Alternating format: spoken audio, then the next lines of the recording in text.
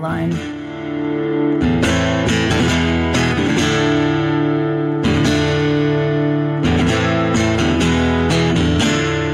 This episode is part 2 in a series. Please listen to the prologue before you start this one.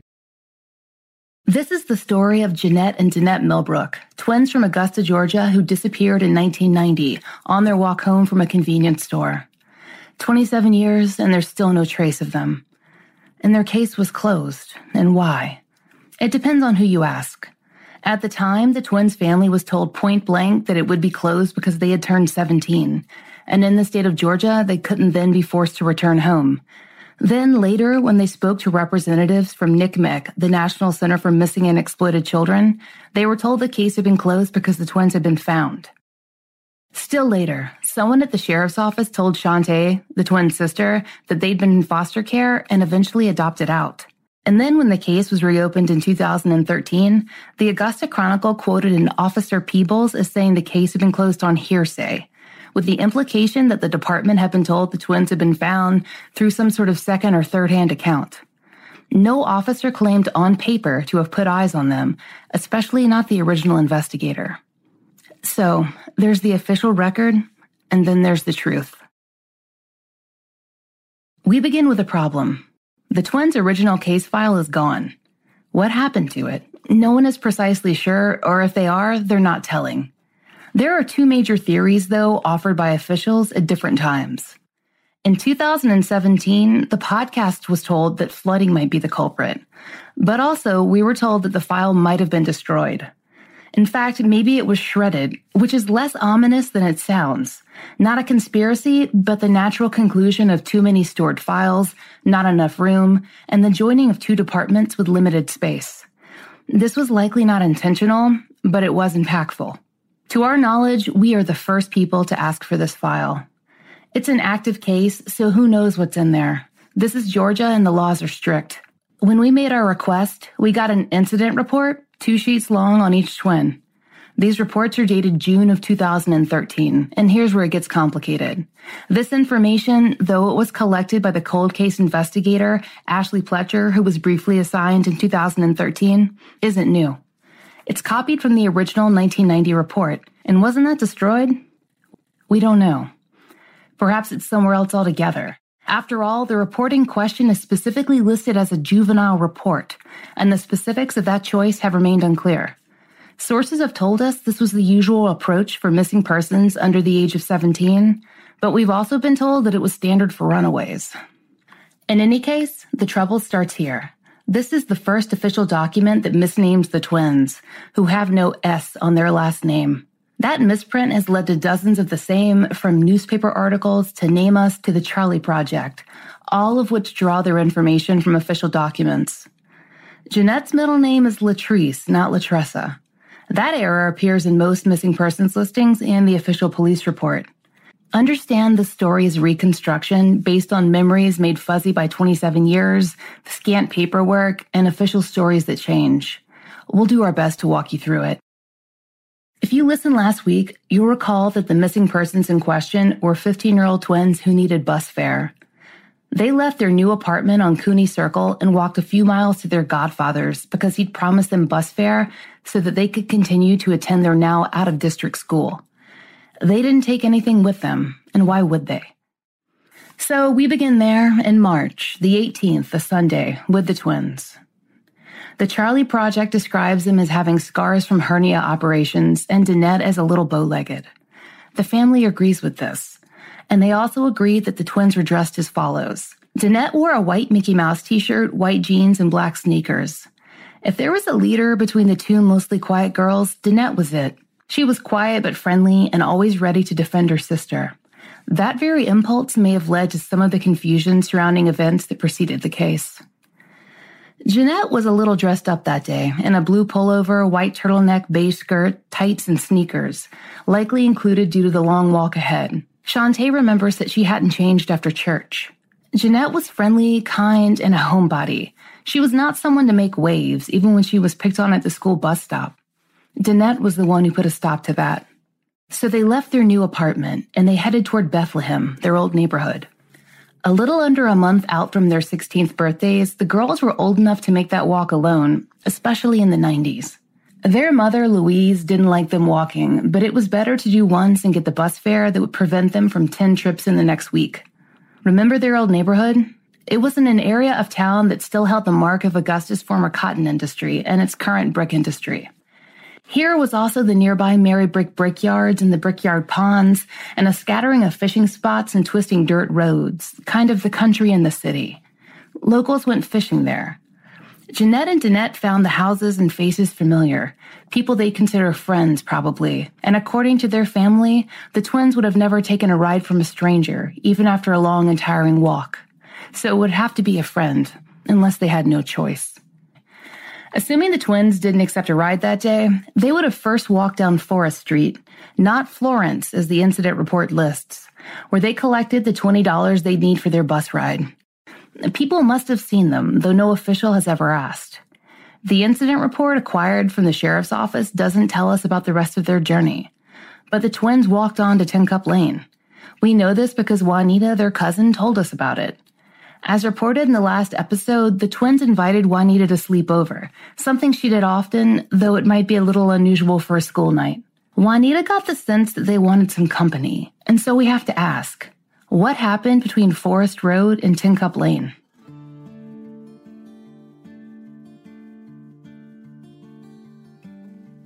We have to pause here to move a little ways back in time. Not by much, just a few hours. It's still March 18th. It's lunchtime. It's a little moment from that day that may be important, and it may not be, but it's not mentioned in any police report we've been able to obtain. Shantae and Louise were never asked about it. The story goes like this. After church, the pastor gave Louise a few dollars to buy her children lunch. Miles from any grocery store and without a car, their choices were limited. So Louise sent the twins down the road to buy enough church's chicken to feed the children. When Danette and Jeanette returned, they told their mother that they'd been followed by a man in a white van. What does that mean? Was he driving slowly behind them? They said he didn't follow them into the apartment complex. They didn't say much, really. Shantae remembers that they played it down so much so that she and her mom forgot all about it until we worked to establish an hour-by-hour timeline of that day. So maybe the guy in the van had them on edge. Or maybe they ran into someone else, or more than one someone. Back to the afternoon of March 18th. Danette and Jeanette walk on to Pickwood Avenue, just a block or two away from Juanita's house. That's where their eldest sister, Asiander, was staying. The original investigator never spoke to Asiander. That stop at Pickwood Avenue isn't on the report. In fact, Asiander didn't have involvement in the investigation until 2013, when they asked her to submit DNA to help them search the system for unidentified victims. March 18th, and now we're off the official record, but we have the family to help us along the way. We know the twins walked from Asiander's home to the Pumpkin Shop, which is on the corner of MLK and 12th. We don't know if they stopped anywhere along the way. Miss Gloria, a familiar figure to them, was working the register, and they were thirsty and hungry. They'd walked nearly 2 hours. But if you had only $25 to fund some runaway scheme, would you spend part of it on chips and soda? Miss Gloria says they seemed happy enough. They knew each other to speak to, but that was all. She did talk to police, though she isn't mentioned by name or anywhere on the publicly accessible reports. We only know this because Shantae and Louise eventually got worried. The twins weren't back by dark, and they never stayed out. Finally, they decided to go looking for them. It was 1990 and no one had cell phones. Few people had pagers. You just had to wait for your children to come home. In the following clip, Shantae Sturgis, the twins' sister, remembers that night. If you could describe for us the walk that you and your mom took the evening that you realized Jeanette and Danette were missing. The walk we took, we went down Olive Road, going towards Martin Luther King Boulevard. As we was walking, we was also looking in like bushes and trees, different types of little abandoned buildings and stuff like that, because we already heard stories about people getting killed and stuff like that. So my mom was like, she was just going to take a look, and on our way down, we just kept looking and looking and looking until we made it to the store that they was last seen at. Did you call for them at all? No, we didn't call for them because my mom had already talked to my older sister, and my older sister told her that they had left her house going towards the Pump and Shop store. That was the only reason why we went to Pump and Shop, is because she said that's the way they went. So we just went in there because the lady that works there knows my mom, but she knowed us too. So we went in there and asked her, had she seen them? Did they come in there? And she said yes. And she told my mom exactly what they came in there and brought. And she said once they left out of the store, she didn't see if they got in a car with somebody or what direction they went. She said she just glanced away for a second and looked up and they was gone. We just kept looking and, like on the side of buildings and stuff like that, and different like little areas where you see a whole bunch of trees and bushes and stuff. We looked in those areas and we didn't see anything. And then after you spoke to Gloria at the gas station is when you came back home and called the police? Yes, when we left from talking to Miss Gloria, we made our way back home. And on our way back home, we kept looking in different areas that we didn't look on our way going down. So by the time we made it home, we called, Richmond County, and they told my mom that she had to wait 24 hours to report them missing if they hadn't came back by the next day to call them back, which she did. And when she called them back, she gave them the description of everything they had on that day. And that was it. And we hear nothing else until probably that next week when they sent the investigator out to talk to her about their case, about them missing. So Louise and Shantae began a back and forth process that would drag on for 27 years. Louise waited, Louise called back, and eventually a beat cop showed up and took a report. We think the case file that we have now is based on that single report, with the misspelled names, the wrong streets, the missing characters, the inaccurate order of events. It was another week before the original investigator came by their place. As he told us a few weeks ago via phone, they were always considered runaways. After all, there were 70 a month in Augusta. And as our May 15th, 2017 phone call with him, the original investigator says it was then handed off to a juvenile investigator, now deceased, who closed it. And here's where things get tricky. We don't think that's actually the case. The juvenile officer, Mr. Westbrook, is the same person who, after the case was closed, told Louise he was going to help her look for the twins. During our phone call, the original investigator implied that the juvenile officer, Westbrook, had found the girls, but that is simply not the case.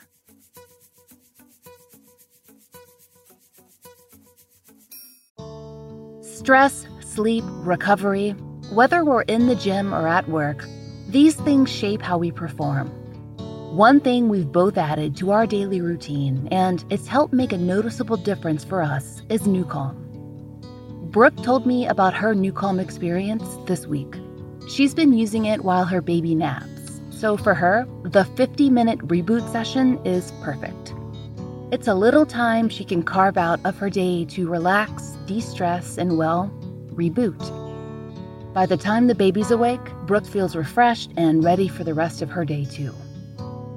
It's imperative to your health and happiness to be able to manage stress and not be managed by it. NuCalm gives you the power and control to relax and recharge anywhere, anytime. Own the day with NuCalm. NuCalm is the only stress management system of its kind, clinically proven in over 1 million sessions to improve your sleep, reduce your stress, and boost your recovery without drugs and side effects. The NuCalm system uses cutting-edge neuroscience and consists of 3 non-invasive and non-pharmaceutical items, all of which are included in your monthly subscription that costs less than a daily cup of coffee. The whole process is easy to use and to work into your daily routine to achieve better sleep, reduction in stress, and boost in recovery. Do what we did. Own the day with NuCalm. We have a special link set up specifically for our listeners. Go to fallnucalm.com and get 50% off your 30-day subscription of NuCalm and their money-back guarantee. That's fall, NUCALM.com. Fall, NUCALM.com.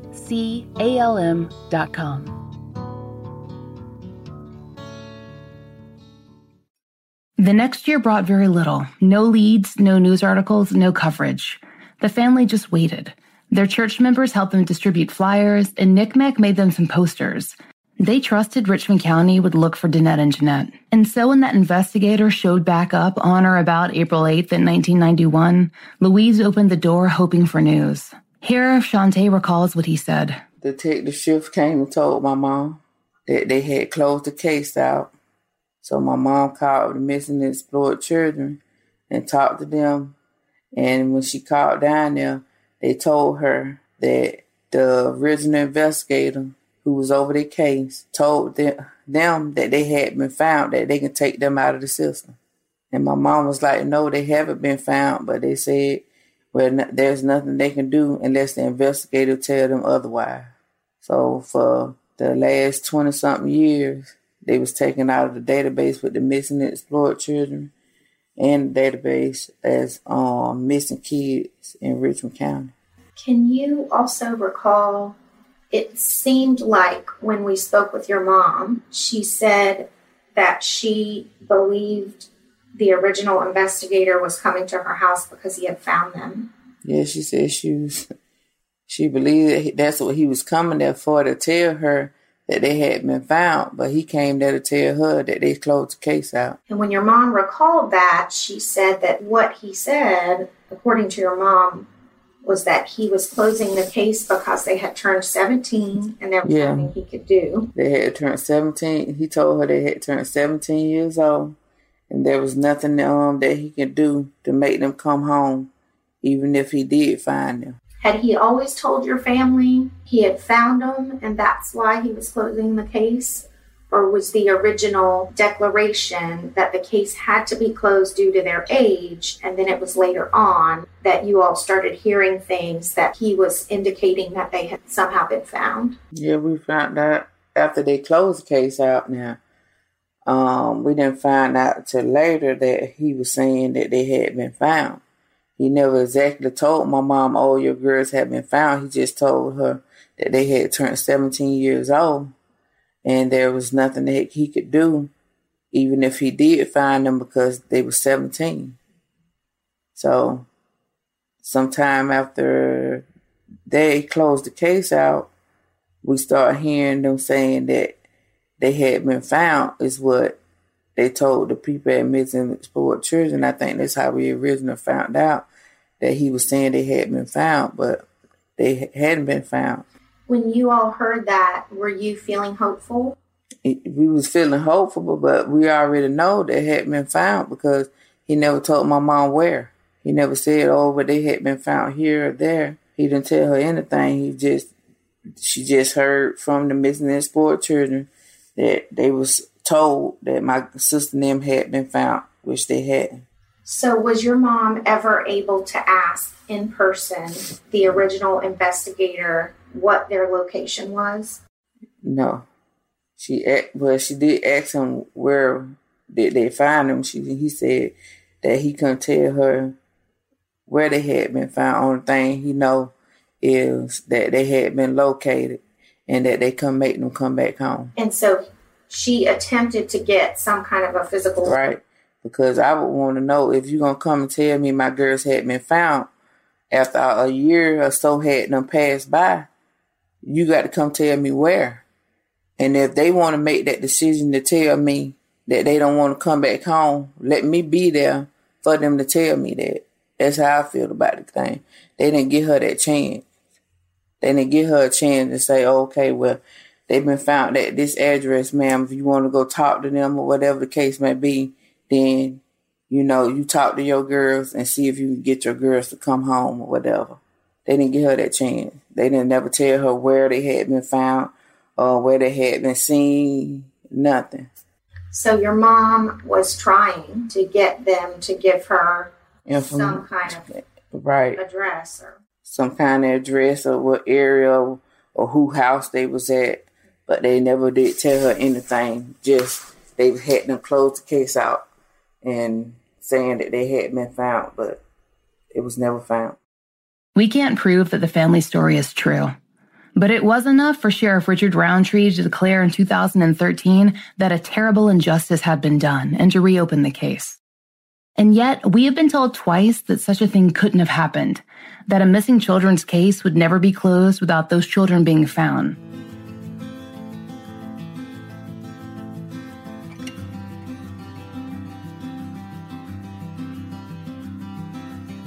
But here's the thing. The original investigator says that they were. How many of the events in this case sprang from that one decision? How many people might have remembered something that could have helped? People still talk to Shantae and ask her how the twins are doing. They, like everyone else, assumed they'd been found. We spoke to Robert Lowry of NCMEC, who verified that the case had been removed from their database in 1993, 2 years after Richmond County officially closed it. People have a hard time believing that. They think that the center would never remove children, especially if the family contested that removal. All we can say is, it happened. NCMEC says it did. When my co-host interviewed Robert Lowry, he was holding the piece of paper that proved it in his hands. He said, and I quote, "It seems that they apparently have been removed, so therefore we canceled our report here at the National Center based on that report, which was obviously incorrect," end quote. And what about the alleged refusal to add them back to the system? That was before Lowry's time, so he could only speculate. But Louise tells us when she called to complain, NCMEC contacted Richmond County again, and they once again verified that the twins had been located, based off the original investigator's report. It comes down to who to believe, and it's fair to say that, in this case, NCMEC did not choose the parents. We are not here to negate the good that they do, and they do plenty. But this happened, and telling Shantae and Louise that it didn't is doing a disservice not only to Danette and Jeanette, but to the families of missing all over the country. So, back to March 18th of 1990. What else was happening in Augusta? There was plenty, and not all of it was good. We don't know what he was doing that day, but there was a man living on the 400 block of East Hale Street, a man who had already begun a stream of violent sexual assaults and alleged murders that ran right through the neighborhood the twins walked that day. Joseph Patrick Washington, who was an employee of Millbrook Brickyard, had begun kidnapping women as early as, investigators suspect, 1989, and right off the streets of Bethlehem and the surrounding areas. He drove at least 3 different cars full of evidence, and some of that evidence was collected by the GBI in 1994. But the twins' case was closed then. We know that he targeted Black women with short hair and that some of his victims were left at the Brickyard ponds. Some survived to tell the story of these attacks. Is there any connection? We don't know. But someone should have asked the question before now. A map of his crimes crisscrossed the area walked by the twins that Sunday. So many people were never interviewed. Like the twins' father, for instance, who also lived on East Hale, and whose history of violence makes him someone who should have been questioned thoroughly. As the twins' cousin Yolanda has told us again and again, someone knows something. It's time to shake them out.